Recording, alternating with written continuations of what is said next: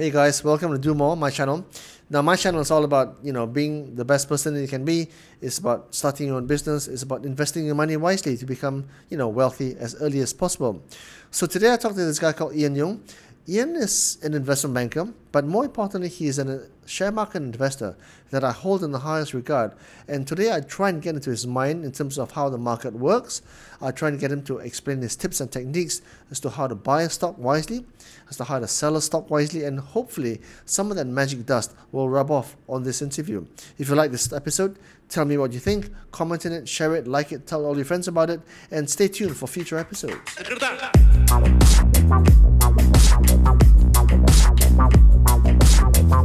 Okay, man, Ian Yung. I've been wanting to talk to you for a long time. Good afternoon, Chang. I'm here finally. I made it. I know you the from big time. No. Before we start, I think we normally have a Glenlivet, right? But you brought a nice, lovely Yamazaki. Yes. This is pretty rare.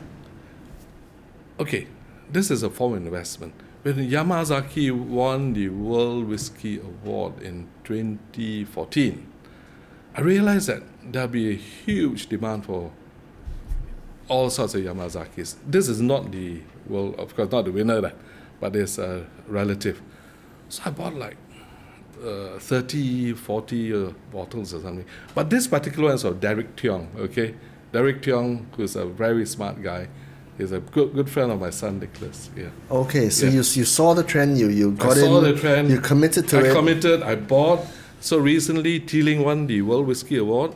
Everyone can do this, for those who can invest in alcohol. I bought all the Teelings, In time to come, there'll be shortage of whiskies, especially those vintage. The aged whiskies, right? Aged whiskies, yes. There's a limited, imagine a 23-year-old whiskey. You can't find it anymore. Can't say, hey, I'm going to produce more in the factory tomorrow. You can't do that in the distillery, Yeah. I had this discussion with Teng Chi Wai actually, Afin Huang. Yes. And one of the things that he also said was whiskeys could be. The thing is, there's not that many aged whiskeys in the future. They're going to stop. They're being phased out already, and they'll just be non-age defined whiskeys. So I guess if you are capable and you've got a place to store it, you should, right? Just buy. It's like a good stock. So just clear all. just clear the decks and commit all the. Clear, exactly. Like the Teeling, you can get for 300 ringgit and. Still. Of course, not the World Whiskey Award winner. The World yeah. Whiskey Award, which I do. My son flew to Dublin to buy it for me. Oh. Okay, yeah, he did. But he's based in London, so okay. Okay. So he flew. It's about 1,004 ringgit. Okay, per bottle. Per bottle. Right. Yeah. That's gonna fly as well. Yeah, but it's cheaper than this. This is a few thousand. This is 3,000 already? Yeah. Bloody hell, man. Yeah. It is. Well, thank you. So welcome. I know you from investment bank, right? Mm-hmm. I see you as a deal maker. I see you as someone who knows about the share markets. I see you as someone who has a pulse on the trends. Mm-hmm. And how to make money, I think specifically is how you make money. So that's the essence of why we're discussing today. Yes. But let's start at the start, right? Your years in the bank, your years in merchant banking. What were the things that you learned from there, and what are your most formative lessons? Okay. When I started life, I wanted to be a social worker. Okay. A social worker? Social worker. You won't believe it. But NGO kind of like charity guy. Exactly. So Peter and I, good friend in Stromberg. So we used to go around doing a lot of church work and all that. You won't believe it. Okay, yeah, no we kidding. used to do that. Yes. Ian Yung. I did. High net worth individual. Yes. Social worker. I still do it. In fact, I still give a lot to worthy causes. Okay. But I'm not ATM for anyone, which happens. So anyway, let's not talk about that. So in any case, I think integrity is important. You'll be surprised. Yeah. People want to deal with honest people. Yeah. So and I realized that when I first went into equities, okay, and I thought, I'm going to die because I'm not like these guys, like they're flashy, they're glib, they can talk. And seriously, I'm an introvert. Yeah, that's a reality, Chuang, So I want to go into research in SJ in those days, okay, SJ Securities. And Siti Norizam, I must thank Siti very much because she gave me a big break. She said, sorry, we already got ahead. We all the analysts we wanted, we're going to put you in sales. I tell you, I nearly died. I said, sales? That's nuts. I mean, So for those who don't know sales, what do salespeople do? They sell stocks. They sell They stock sell ideas. stocks. In the 80s and 90s, they were like, when we started, it was like Interbroke, So we used to deal with all the brokers, the foreign brokers and all that. And let's say, Chuang, you're based in Singapore, Hong Kong. So I'll go and approach you, be very chummy with you, and you give me... Malaysia in those days was the place to invest, in the early 90s especially. So the bull run, right? Up until The bull 1993. run, yeah. Yeah. And I think it's Barton Biggs, if I recall, who said... He's a huge guy. Barton Biggs is a huge guy. Morgan Stanley Yeah. strategist. And somehow it was a confluence of a lot of factors, and Malaysia was one of the markets to invest in, okay? So, and I was there. So, and I didn't know what to do, because I was such an introvert. So I said, so I got my big break from Singapore, and that's it, yeah. So what are the rules of sales trading, right? How do you sell ideas? How do you spot ideas? How do you peddle stocks which maybe fundamentally are not that sound, but they are sexy? Which is the essence of stock markets, right? Because stock markets are all about just two emotions, right? Greed and fear. You want to trigger greed so that people can buy those stocks, right? You want to stay away from fear. So how do you sell a stock? How do you sell a stock idea and trigger that greed in them? I wouldn't say trigger the greed. I mean, I'm very different. Seriously, I mean... So you how does can't an introverted social worker want to be? Yeah, I would become a say, sales trader? there's a truth. I think there's something very interesting. There's good earnings growth. Yeah. It's undervalued, and it's trading at very attractive valuations. I think growth is what everyone looks for. Growth in earnings especially. So in those days, you look at the Sunway Group, perhaps you look at Guowan Huats. Those were the leader cables in those days. And God forbid, AOCOM, So these were the stocks. So what did you learn in those days, Ian? I mean, you saw the whole bull run of 1993. I mean, so many people made so much money. And they lost. And they lost. And I would Some say lost. 95% of Because they stayed in, because they were greedy. they stayed in. Yeah. Okay, I must confess, I didn't make anything. I mean, zilch. And yet I saw friends and colleagues who borrowed money from the ATM, using the bank using ATM credit cards, and with a nest egg of 50,000, they could make 2-3 million. It's crazy. I was surprised, yeah. So what did you learn from the crash, the crash and burn of 1993? So I was very disciplined, or perhaps I was very ignorant, very fearful.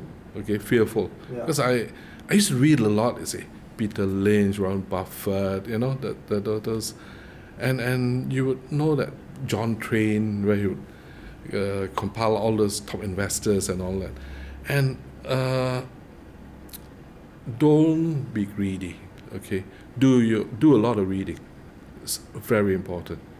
Yeah. So a lot of people bought on a whim and a fancy, right? Exactly. Maybe their friends said, "Oh, go and buy ABC or so go and let's buy say you are the XYZ." guy in Hong Kong. You are the broker. He's always looking for ideas, and we in Malaysia So you would be push feeding ideas. it. Yeah. We push ideas.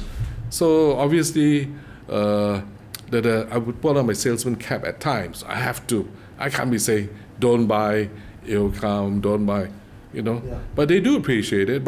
And being Interbroke, doing business, I say, okay, just buy me 5 million TRI situation. TRI, TRI, yes. Bloody hell, which is man.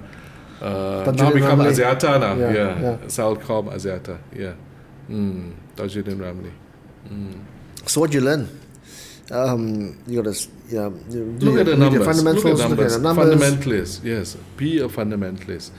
When I left in CIMB, okay, the investment bank, in 2013, I wanted to list my own company, which was a SPAC, and I thought, hey, But more importantly, I wanted to invest my own money in the sense that, because I had a lot of great ideas, you see, and a lot of our clients are making so much money, millions, So I said, I better eat my own cooking, man, seriously. Yeah.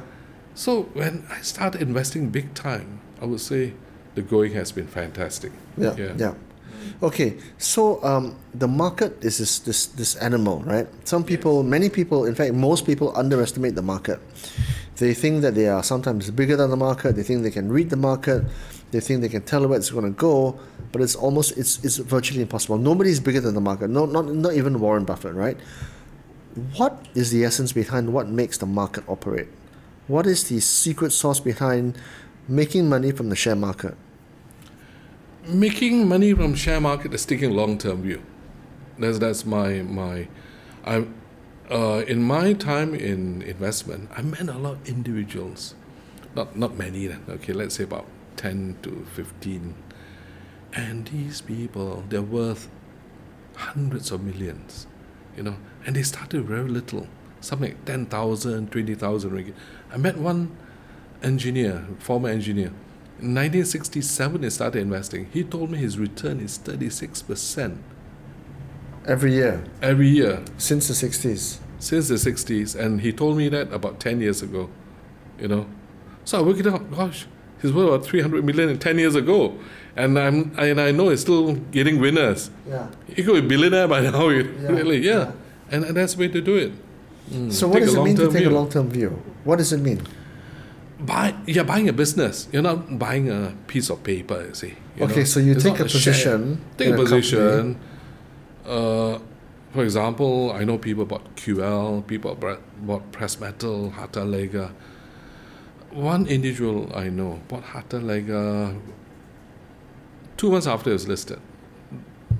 You will recall, Harta Lega, the IPO price was 185. He bought 160. He bought 1 million shares. And now that 1 million shares is worth about 300 million ringgit. Well, man. It's true.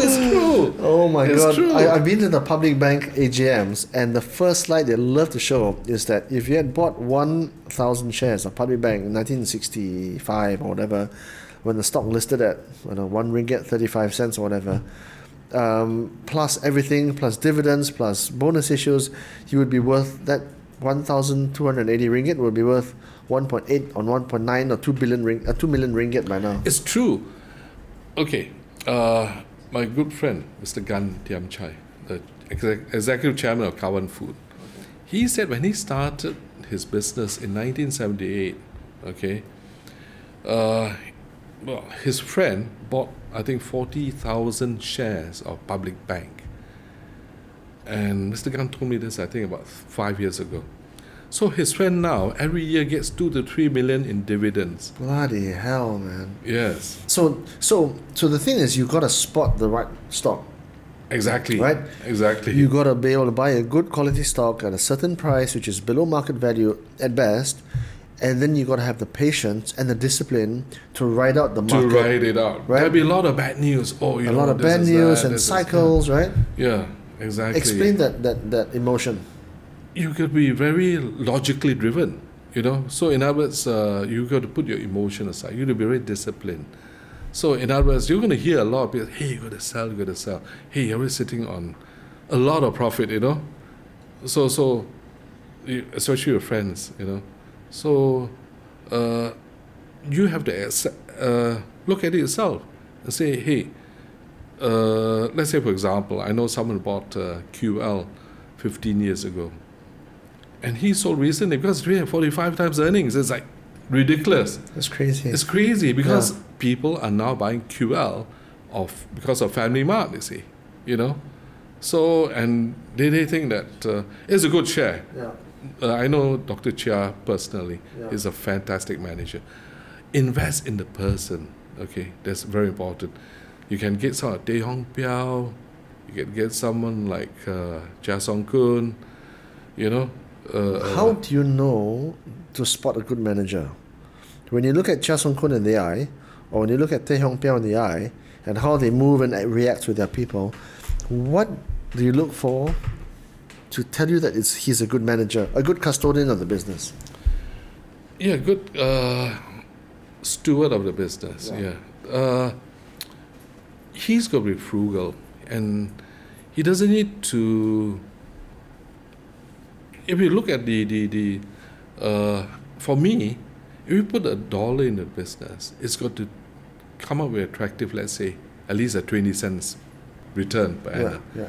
So giving away some of the secrets. 20%. That's 20%. So it has to, the returns have to be quite attractive. Yeah. That's how we judge a business. Yeah. So to me, it's more important than people say PR is low and all that. PR is like, can be low for a long time, really. Yeah, because the business is not expanding, So it has to be very scalable. Yeah. So look, QL now, they're like, the market, when I first met Dr. Chia, remember in PJ, the market cap I think was at 300 million. Now the market recently I saw is about 10 billion. That's 30 times. Is it? Yeah. 30 times. Yeah, 30 times. But it's not as good, of course, as the Hartalega. So how do you tell someone's a good manager? Good manager, good business. How do you tell though? Because you can easily get stung. I mean, remember Transmile, right? Transmile, everybody remembers, right? For example, who would have thought Enron would go down, right? Who would have thought Olympus would be dodgy, right? Who would have thought? Do you know what I mean? But I think after some, you look at him in the eye, you can. Can you tell, really? I think I can. I think I can. And you can, and the lifestyle. Definitely, the people who are who are dodgy have a very high flying type of luxurious lifestyle. You can say that. Yeah. I remember having lunch. Okay, Dr. Chia, I'm going to say this, in Klang with Dr. Chia. And he was haggling with a guy over the cost of the meal, which cost like 20 ringgit. These are type managers you like, because they're watching their costs. They're watching the cost. I mean, I was thinking to myself, hey, it's like $5 or, but he wants to do what is right. That sort of thing. So there's two parts of investing, right? One is knowing when to go into a stock, and when to leave the stock, when to sell the stock, right? So some people get it right going in, but some people get it completely wrong going out, and they lose all their gains, right? And some people have this beautiful dance. They get in at the right time, and they get out at the right time. So let's talk about the getting in part, right? For someone who is not an accountant or like a learned investor, how does one spot a good stock? Well, what are the principles of buying wisely? To me, like I said, the return is very important that one can get. You're going to put in 1 ringgit or $1, hopefully you can get at least 20 cents per annum. So in other words, the cash flow. So profits are one thing, but I think the returns are more important to me. And equally important, scalability. No point having a fantastic business, but it will remain the small business that it is. Look at rubber gloves. Yeah. You just put like 20 factories and you can become the biggest in the world, Are you an investor mainly in Malaysia now, or you invest around the world? I focus mainly in Malaysia and Southeast Asia. Okay. Yeah, and also China. But I still like to stick to what Mr. Buffett says, stick to your circle of competence. So, and I find there's a tremendous value here because we're the worst performing market. That's a good news. Yeah. Malaysia is so there's a lot of cheap stocks out there. A lot of cheap stocks. Yeah. Yeah, a lot of cheap stocks. So to the novice investor or to the beginner investor, how does one read the news? How does one read the announcements? How does one read the financial reports and the announcements to get a good sense of where a stock is going and its health? Are there principles behind that? Okay. In other words, the gearing level has to be... The debt levels. The debt. So that's the first thing you look at. Debt vis-a-vis the shareholders' funds, equity. So in other words, it mustn't be too highly geared, So unless, of course, you're building like press metal. When they built the aluminum smelter business in Sarawak, that was the best deal ever, man. They borrowed 1 billion and now the press metal is worth 25 billion. When Tan Sri Paul couldn't. We were drinking about 15 years ago. His company was worth, the market cap was what, 400 million? Yeah. So you've got to borrow for right business, for the right reasons, and But in any case, I try to make sure, generally, these companies are highly geared. Okay. Okay. Other than debt levels, what do you look at? Scalability. So, like I told you, I don't want a situation where it's a fantastic business, but always remain like one shop lot type of business, So I was thinking, Penang, and I was thinking, that guy in Penang Street, the Penang Chendol and all that. The Chendol guy, yeah. It's a fantastic business. But he can only be one. No, it's so scalable. You find everywhere now the outlets. Yeah. Okay. Yeah. So it's very scalable. Like Warren Buffett says, it has to have the brand equity, the franchise, Yeah. The franchise is very important. In other words, it can't be a business where everyone can duplicate, else you won't have any competitive advantage. Yeah. You need to have the moat, so to speak. Yeah. Okay, the defensibility. Okay, so now you pointed out quite rightly that Malaysia is the cheapest market, not the cheapest, it is the most unloved market in Asia. Okay, for a variety of reasons, which we shall not get into. Okay, there's a lot of deals available, so it's a good time. In fact, if you're an investor, you're spoiled for choice. You don't know which to buy, and for most people, 99.9% of them, their ammunition is limited. Right? They can only buy a few stocks. What does one look for? Look for low valuations. Once again, stick to your principles. Scalability. Okay, I hate to use this term, low PR, because low Ps are like, but it'd be better to have low Ps than buying something like 50 times earnings, Yeah. Okay, look at Amazon and all, perhaps it's trading about like 200 times earnings or something, Yeah. But then again, I still prefer a lot of the companies in Malaysia, especially the small cap space. Yeah. That's where all the values are. Yeah, because if you buy something for 30 million, it's a higher chance of it going to 30 million rather than buying There's something which is 300 million. There's a very good chance for it to go up to 1B. Yeah, or 1B, right? And you and I will be driving Ferraris then, Well, you're driving Ferrari, I'm not. No, I'm not, seriously. Yeah. So what sectors do you like? What kind of, I works? usually look at the top-down approach. Like, okay, let's, for example, today at a meeting, I met this company called Kejutran Asastera Berhad.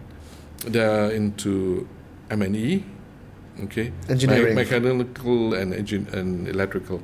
So they do things like, all these wiring and all that, and lifts. But they're trading at what? 8 times earnings? Net cash position? Fantastic. Net cash? Market price is, what's the market price now? 25 cents? Yeah, they have 3 cents in cash, So, that when the company has decent cash, it will never go bust,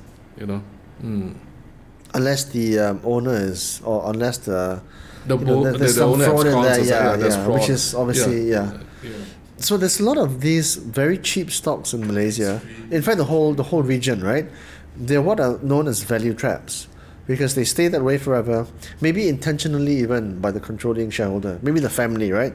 Maybe they want to keep it cheap. So how do you get away from those stocks?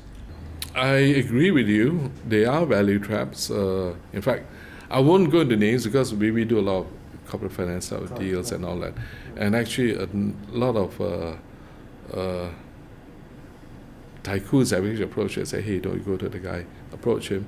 I want to buy over the company. So I actually approach these value traps. Say, hey, your company has a market cap of 1.2 billion and has about 600 million in cash.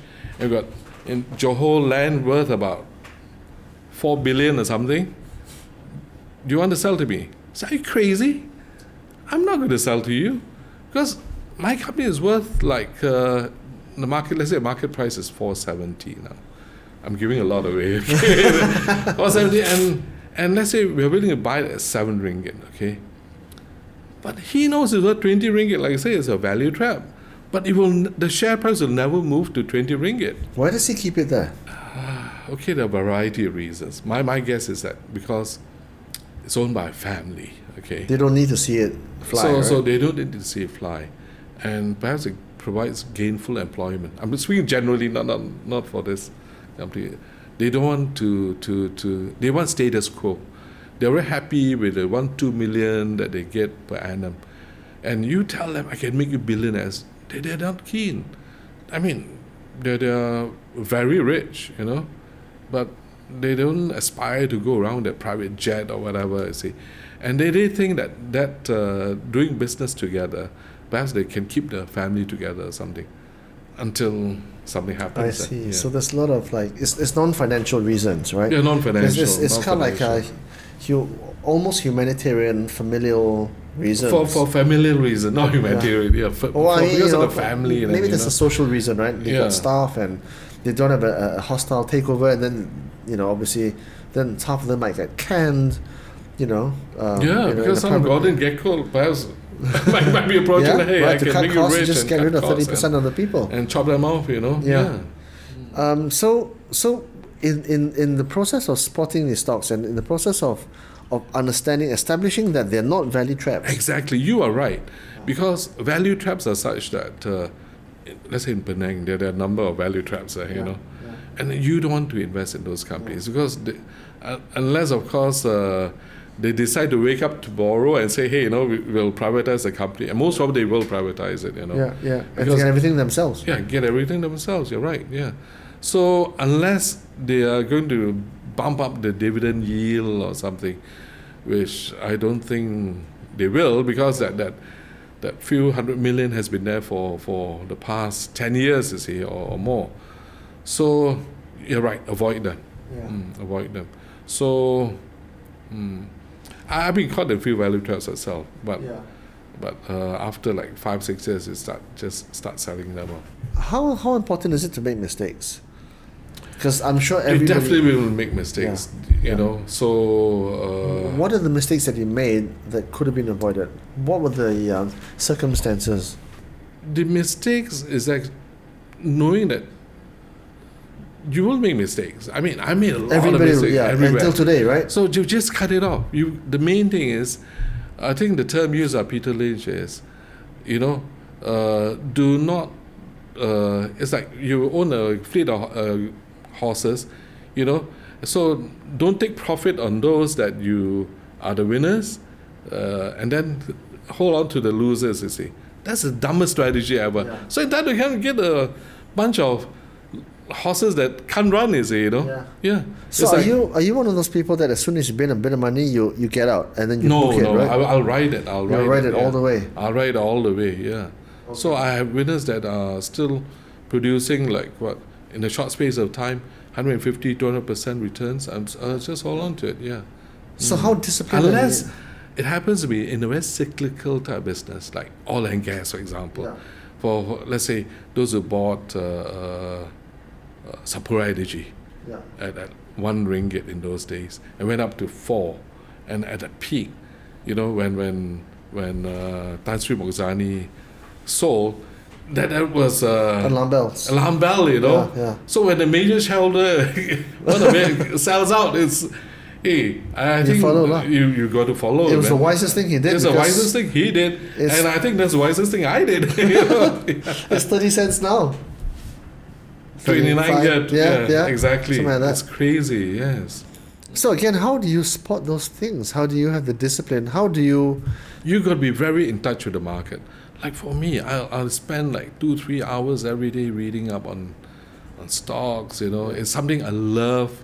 It's you gotta want to love it, right? You gotta love it. You gotta love it. Yeah, you must have the interest. You must read not only on stocks, read on generally on business.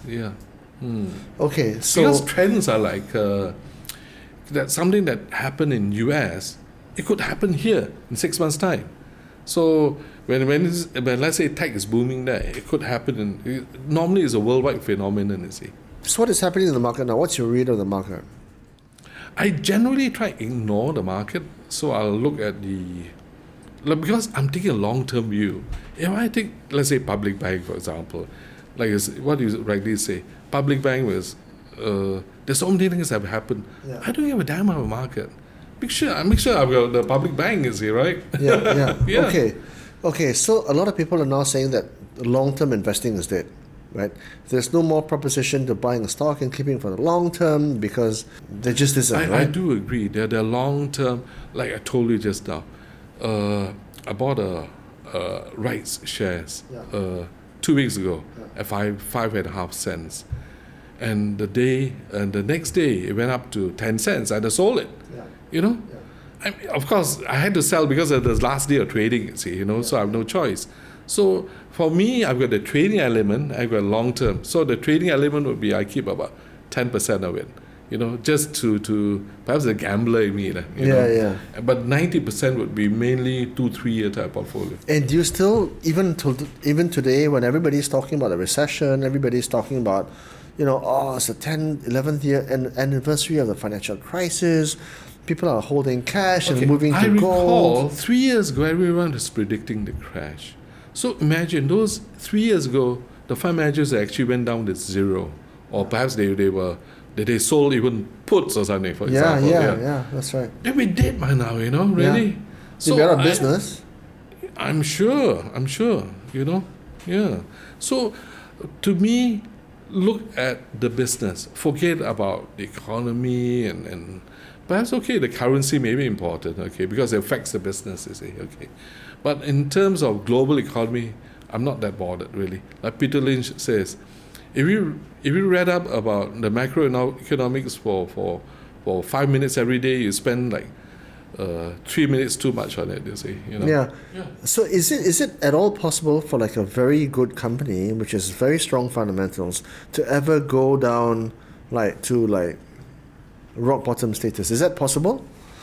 It is possible. It is possible, right? It is possible, but unlikely, Unlikely, yeah. I really can't think of any very good business.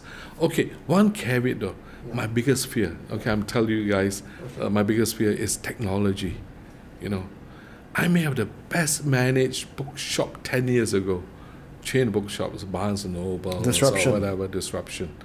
That really scares me. So when I invest in any business, I call it business now, I got to look at the technology factor, because my fear is it could be put our business like technology 1-2 years time, you see, Yeah. But you see, the thing is, Ian, not everything potentially is disruptable by technology.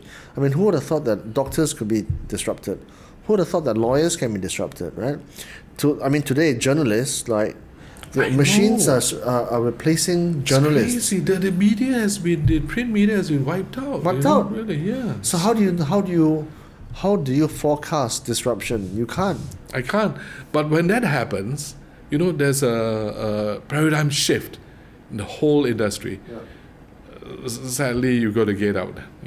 I mean, you're not going to hold your star or your media prima until it goes down to. Yeah. So I don't know how candid you're going to be, but what represent good deals now? Whether in terms of names, or whether in terms of sectors, or whether in terms of business industries.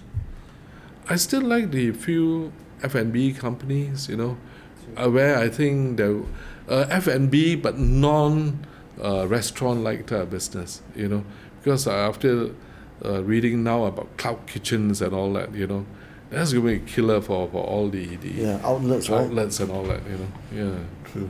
So F&B, obviously F&B is interesting because there's so many people in Asia. Product, where they manufacture branded products, branded F&B products. Okay, so you stay old school that way. Yeah. I was very keen on Nestle when it was 40 ringgit. I tried to buy some about last year. Then it shot up to, what was the price of 130, 148. Unfortunately, I didn't manage to buy only 4,000 shares, Seriously, I wanted to buy everything because I realized that the yield was there. Return equity is about 75% for Nestle. Now, you put in a ringgit and get 75 cents every year. What a business can... Yeah. It's a fantastic business. Incredible. Yes, incredible. And it's recession-proof, by and large. It is. Because people will still buy Maggi Mee and Milo and Nescafe, right? Exactly. I love the below. Yeah. Okay, so that's the buying part of the equation. Yeah. What about selling? How do you know when to sell?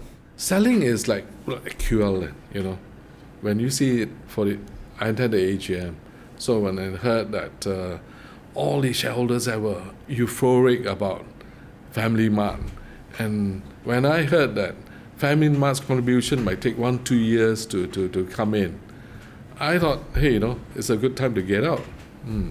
So when it's really overvalued, let's say a public bank goes to 40 times earnings or something, I would get out, yes. It'd be ridiculous not to. Yeah, but then how would you explain something like Amazon, right? Amazon has been at eye-watering valuations for the longest time. Even today, it's trading at, 200 times earnings? And it's touched $1 trillion a few times already in terms of market value. It doesn't fulfill my investment, doesn't tick all the boxes for me. I wouldn't invest in Amazon. Why? I lost out, yes, I didn't invest, but I wouldn't because it's very conceptual to me. Okay, still like to see the cash flow and the earnings come through, So yeah, it's tough. To me, it's a greater fool theory. It's a greater fool theory, right? Yeah, under my greater fool theory, make sure I'm the first or second fool, though. Yeah. Not the last guy Not holding the last baby, guy, right? Yeah. In time, the company realize that, hey, Amazon can't grow anymore, and that's it. We got to get out, Yeah. So conceptually, yes, those are perhaps the venture cap guys who went in. Those were great. Those were great investment. Yeah. So how would you interpret this current environment, this current the mood, where markets are? How much of a buying opportunity is it now? A lot of buying opportunities. It is, right? Yes. Look at the small mid-cap stocks. Are you furiously buying already? Have you been furiously buying? I've been buying and I've been holding on to it and just sitting on them, seriously. Yeah. How? Hey, cheers. Come. Hey, cheers. No, because this is very interesting, right? Yeah. At a time when a lot of people are like saying, hey, get out of equities, move into cash. Some people are buying gold, and you're buying more stocks. I'm sitting on the stocks, okay? Okay. So I'm sitting on stocks. Is it a time frame thing for you? It's not time frame. It's just that if I feel that if let's say, for example, Kosan Rubber, which I had, and I sold out, I think, during the last when it went berserk, and of course I sold out. But the idea is I should have gone back in, which I didn't. You see, Okay. When I think 3 years ago, when the rubber glove sector boomed, the share price went up on a berserk. Okay, Yeah. so I know and then you. it tanked after that. So I know you mentor young people, Ian. So I'm going to get you to summarize these things for us, right? What are the 3 things that the novice investor should be aware of and watch out for when he's buying a stock? And what are the 3 things that the novice investor should do when selling a stock? Okay. 3 things. Buying. Buying, I would say that buy something where you're familiar with, okay, number 1. And number 2, has to be scalable. No point, like I said, no point buying something which will still remain, might be the most fantastic restaurant ever, but it will always remain one restaurant. Yeah. Only one chef, right? Yeah, one chef. Yeah. It has to be scalable, okay? That's very important. And thirdly, someone you can trust, okay? So you can see that more or less, even you do your own reading, you can see, okay, these guys, the numbers are net cash. You can't, well, forget the China come, the what they call, the M chips, but generally you can see the cash, and if it's net cash, let's say about 5-10% net cash, I think that's fantastic, yeah. Okay. Not too much cash though. Because too much cash would be ridiculous, I mean, you should be giving it out as a dividend. You can't be sitting on, when the market cap is 1 B and then sitting at $500 million in cash is ridiculous. Yeah. What about the principles of selling then? What are the 3 things that you should be aware of? Okay, when everyone's euphoric, perhaps you want to sell. When let's say the guy in the lift, for me, I get the lift, and there have been times I sold, and everyone starts talking about the stock market. They say, okay, this is a good time to perhaps take some off the table. Go against the grain. Oh, definitely. Yeah. You can't be you can't be outstanding when following everyone, you see. You know, if you are following the crowd, you'll never be rich. Yeah. You have to be different. Principle number 2. Principle number 2, buy something which I would say, like I said, return equity, very important. You know, return something which about at least 15%, 20% return equity. So for every dollar you put in, you're getting 15-20 cents back 15, every year, cents year in, year out. Yeah. Most importantly, actually, in life, to me, then, be disciplined. You may know everything in life, but if you're not disciplined, you're not going to execute it, you see. Yeah. You know, John? Yeah. You know, what's the point? I might be the smartest guy in the world, but I have no discipline, and I'm going to go berserk when I'm going to be very affected by what people tell me, you know, and all my friends say, hey, you can buy this house, or you better sell, you know. So discipline to me is very important. Yes, extremely. All these things are quite human emotions, right? Yeah, you've got to take the emotional part away. Yeah. And for the most part, when I look at someone like you who has been investing his whole life, and you probably, I think you're probably going to be doing this for the next 50 years, right? You probably do it until the day you I'll be dead. Yeah. By the time I die, I'll be... Shuffle all the smalls of call, you'll still be analysing annual reports, right? Druckenmiller's the same thing, Warren Buffett's the same thing, Charlie Munger's the same thing. These guys are still analysing annual reports at 90 years old. And actually, money to me doesn't mean anything. Okay, so what drives you to do this? It's like, it's a hobby, it's an interest, it's the passion of my life, you know, so... I tell everyone I would do it for free, you know. I'll do it for free. So I want to ask you about this guy, right? Kun Yu Yin, okay? Kun Yu Yin is the so-called super investor. He started, I know Mr. Kun very well. So do I. So he started Mudajaya, he started IJM, he started one more construction company. Mudajaya, IJM, right? And one more. Apparently, according to him, he only started investing when he was 55 years old. He only started investing seriously at 55 years old. And now he's, 89, 88 years old? 87. 30-something years into the game, right? How important is it to get a lot of years under your belt, get the feel of the market, and understand how this bloody animal works? Okay, important, start young. In anything, start young. Make all your mistakes when you're young, because you can't afford to make mistakes when you're 50 years young. Yeah, you can't lose your capital. Yeah. When I started, I lost everything. But it was like, 3,000 ringgit? So I'm still here. And you're still standing. Still standing. I'm very happy and comfortable. So, but it's fine to lose. It's fine to make mistakes.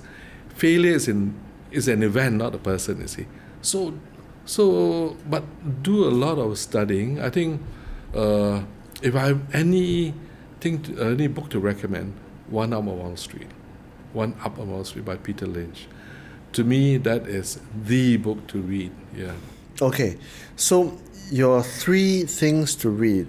To read is one thing, but I said the most important thing is discipline. And discipline. Seriously. Okay, so because it happens to me at times, you know, certain things that doesn't fulfill all my conditions, let's say, and yet I've jumped in, you know, because it's like I can't explain it. I'm human, you see, and it's a mistake, you know. Yeah. So how to explain it? Like I said, discipline is very important. Yeah, I'm just flashing back to all those mistakes I made as well. Yeah. So all driven by just pure emotion. I think Warren Buffett makes it. Sorry, I quote Buffett all the time because I read so much about him.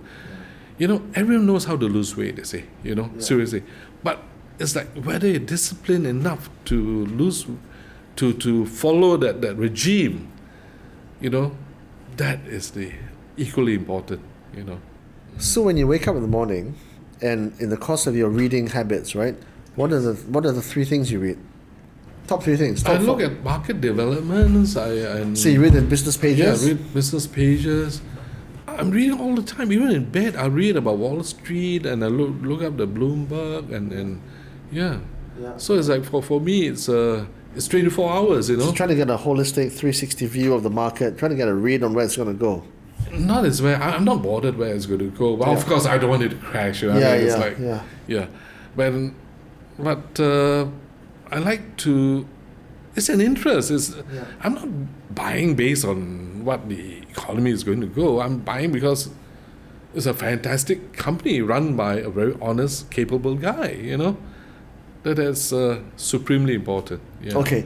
Yeah. Scalable business. Scalable business at a low price, good manager, Decent honest guy, manager, decent guy. yeah. Okay. So all until now we've been talking, Ian, about buying shares on the public markets, right? Publicly traded stocks, right? That's one. That's one proven way of getting rich. Okay. You've also talked about starting a business. So that's the other way you can get rich, right? Yes, to all young people. Yeah. If you can, try, and of course they want to do it. Do it, Don't think so much, is it the right time? I don't have the capital, I'm not ready. I would say do it. Because to me, I've been in banking line as well, investment all for. So I realized that capital is actually secondary. The idea and the determination is more important. If anyone has a good idea, I'll invest in it. So don't worry capital, Yeah, really. but except we're looking for 25% ROE and and complete utter unwavering honesty from the guy, right? I mean, decent, and Decent, he can't be angel, that's for sure, but just someone who would pull a fast one on the shareholders. So in your opinion, what businesses would be good to start in this current environment? Services, low asset light type of businesses. Services like what? Services like start a business. If I'm going to start a business, or if a young person is starting a business, I will go to tech. Yeah, I still go to tech. Yeah. What area? Because tech is huge. To me, tech is huge. Any area in tech, because it's like, to me, Malaysia is still one of the best places for tech.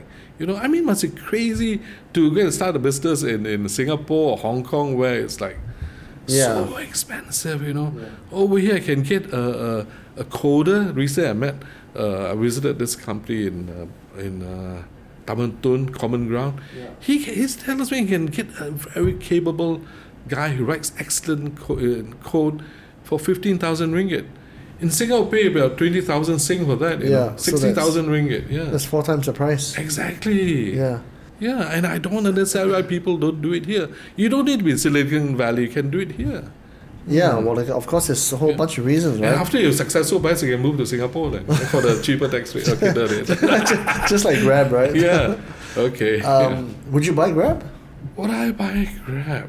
It doesn't fulfill my, I imagine, I don't know the numbers. I can imagine it's very, perhaps it's trading at 50, 100 times earnings, So I wouldn't buy that, Okay, so I know you've told me that you invest not because of the return, or you do, but you don't invest it because you're driven by the outright commercial return. You do it because you love it, right?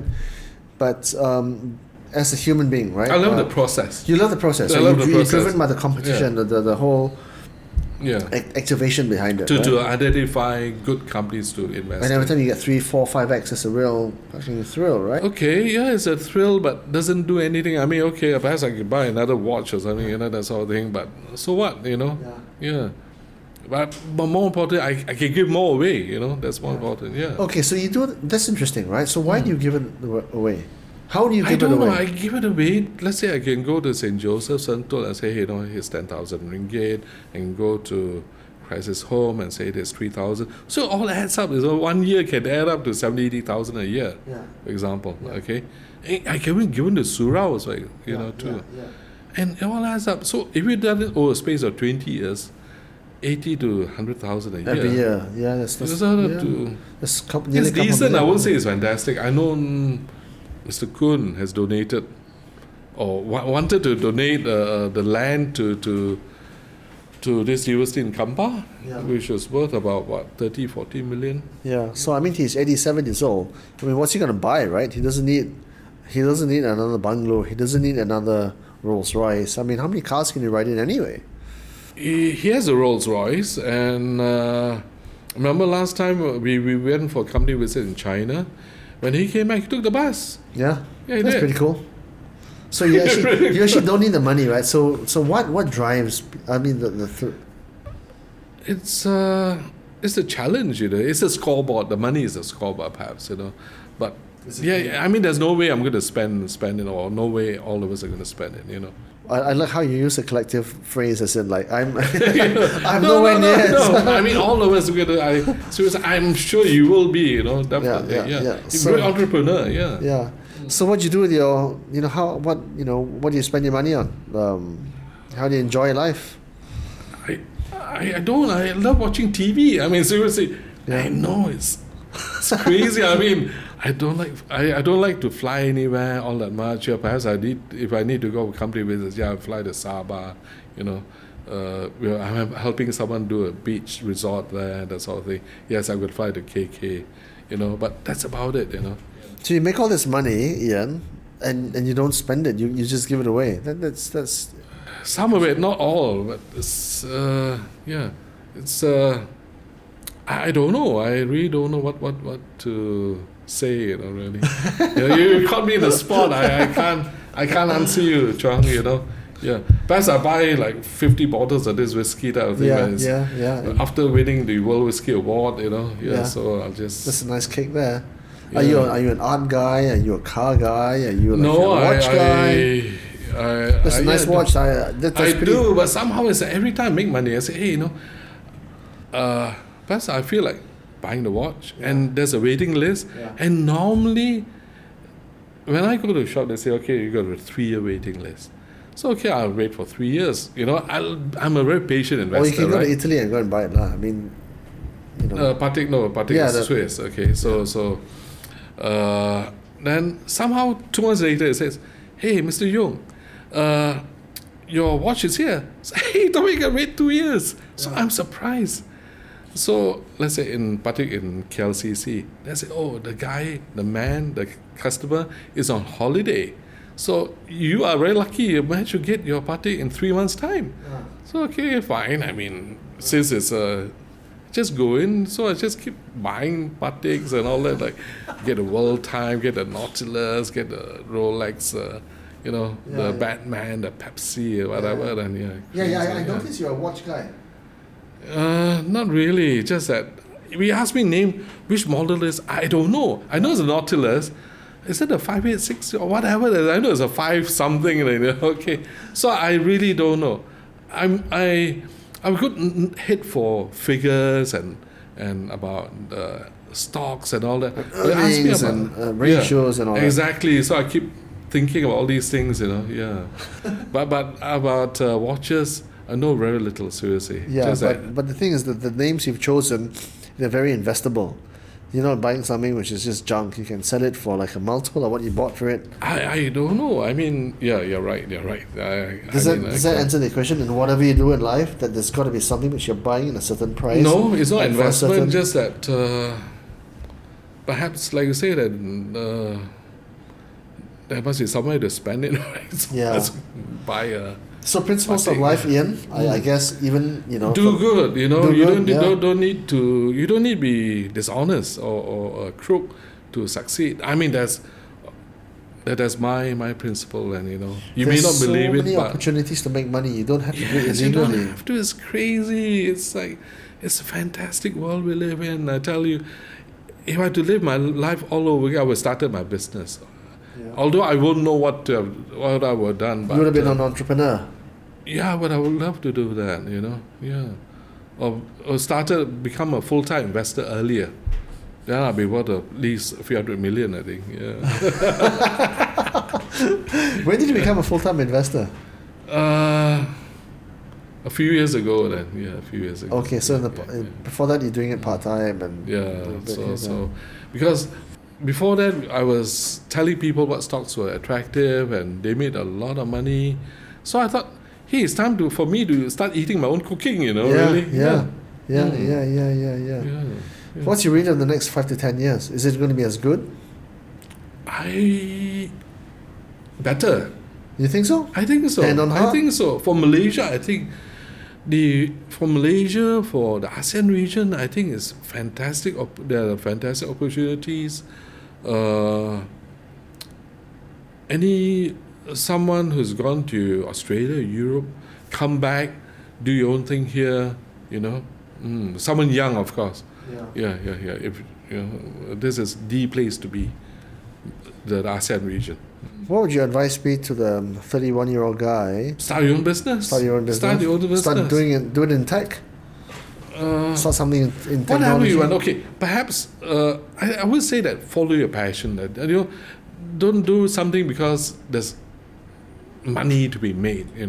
Do it because you want to do it, because you love to do it. I mean, I love investing. It's not for the money. You'd be surprised. Like I told you, I would have done it if I would have done it for free. You may not believe it, but it's true. Yeah, it's hard to believe. Yeah, it's hard to believe. And that's why I would go to in those days, the early day, I would go into the office on Sundays. I'd be there the whole day, Saturdays, Sundays, Reading, analyzing. Because in those days, you didn't have you couldn't get many things online. Yeah. So most of the research materials would be in the office. Yeah. So just before you go, at any one point in time, how many stocks do you hold? Are you big guy, big universe or small? I have a lot of stocks. I love stocks. Okay. Yeah. But my major holdings would be, let's say, a few million or something. That's what we're doing. Only in a few stocks. But I might have small positions and let's say, a few 100,000 worth. Which I might just sell off. At a loss or something. Yeah. Because and if indeed I find it to be, I will continue to study it, okay? Let's say, for example, recently I bought some oil and gas stocks, okay, a few months ago. Yeah. Then I might say, okay, and then the beauty is, all stocks to me is not dependent so much on the oil price, okay? It's actually dependent more, you're talking in Malaysian context, on the capital earning cycle, the cycle, let's say. Because for the past 3 years, Petronas has actually spent very little capex. But I realize now they've actually got to restart the engine. Restart the engine, I want to put it. So that's why I think we're going to see that's not dependent on prices, right? Yeah. As long as the oil price doesn't tank, it should be good for a lot of oil and gas companies. Okay, so you keep a few core holdings where it's core holdings where, and then some, like I said, that for the trading element, like the ORs or something, you might buy, let's say, 500,000 or something, and wake up and see it go 100% to sell and make $500,000, that sort of thing. Yeah. Big numbers there. It's not. Sorry. Okay. Yeah, well, it's all relative, right? No. Sorry, I didn't say that. Okay. Yeah. So you've always been an equities guy. You're never currencies. You're never gold. You're never, property. Because it's not in my circle of competence. So I don't know much about gold. I really don't. So. Like, I don't know much about watches. Just that I read and say, there's a Nautilus and there's a good to buy, and perhaps I should get a Porsche or whatever. And that's it. But generally, I don't spend that much just watching TV, that thing. Simple guy, simple taste, but good principles in life, man. I don't know. Perhaps I should be. Yeah. I used to gamble a lot, but at 28, I lost so heavily. Yeah. This is the truth. I lost so heavy. I swore to myself, I got out that hole, I'd never gamble again. And never did. So in life, try not to gamble. Yeah. Biggest thief of your wealth, gambling. It is. I've seen so many people lose their pants. And I almost did. I swore to myself, if I got out that predicament, I never gambled. When I was 28. I've never done it ever since. Yeah. Yen Yung. Cheers. You're the John, man, love. Thank you. You are the man. Thank you for coming on.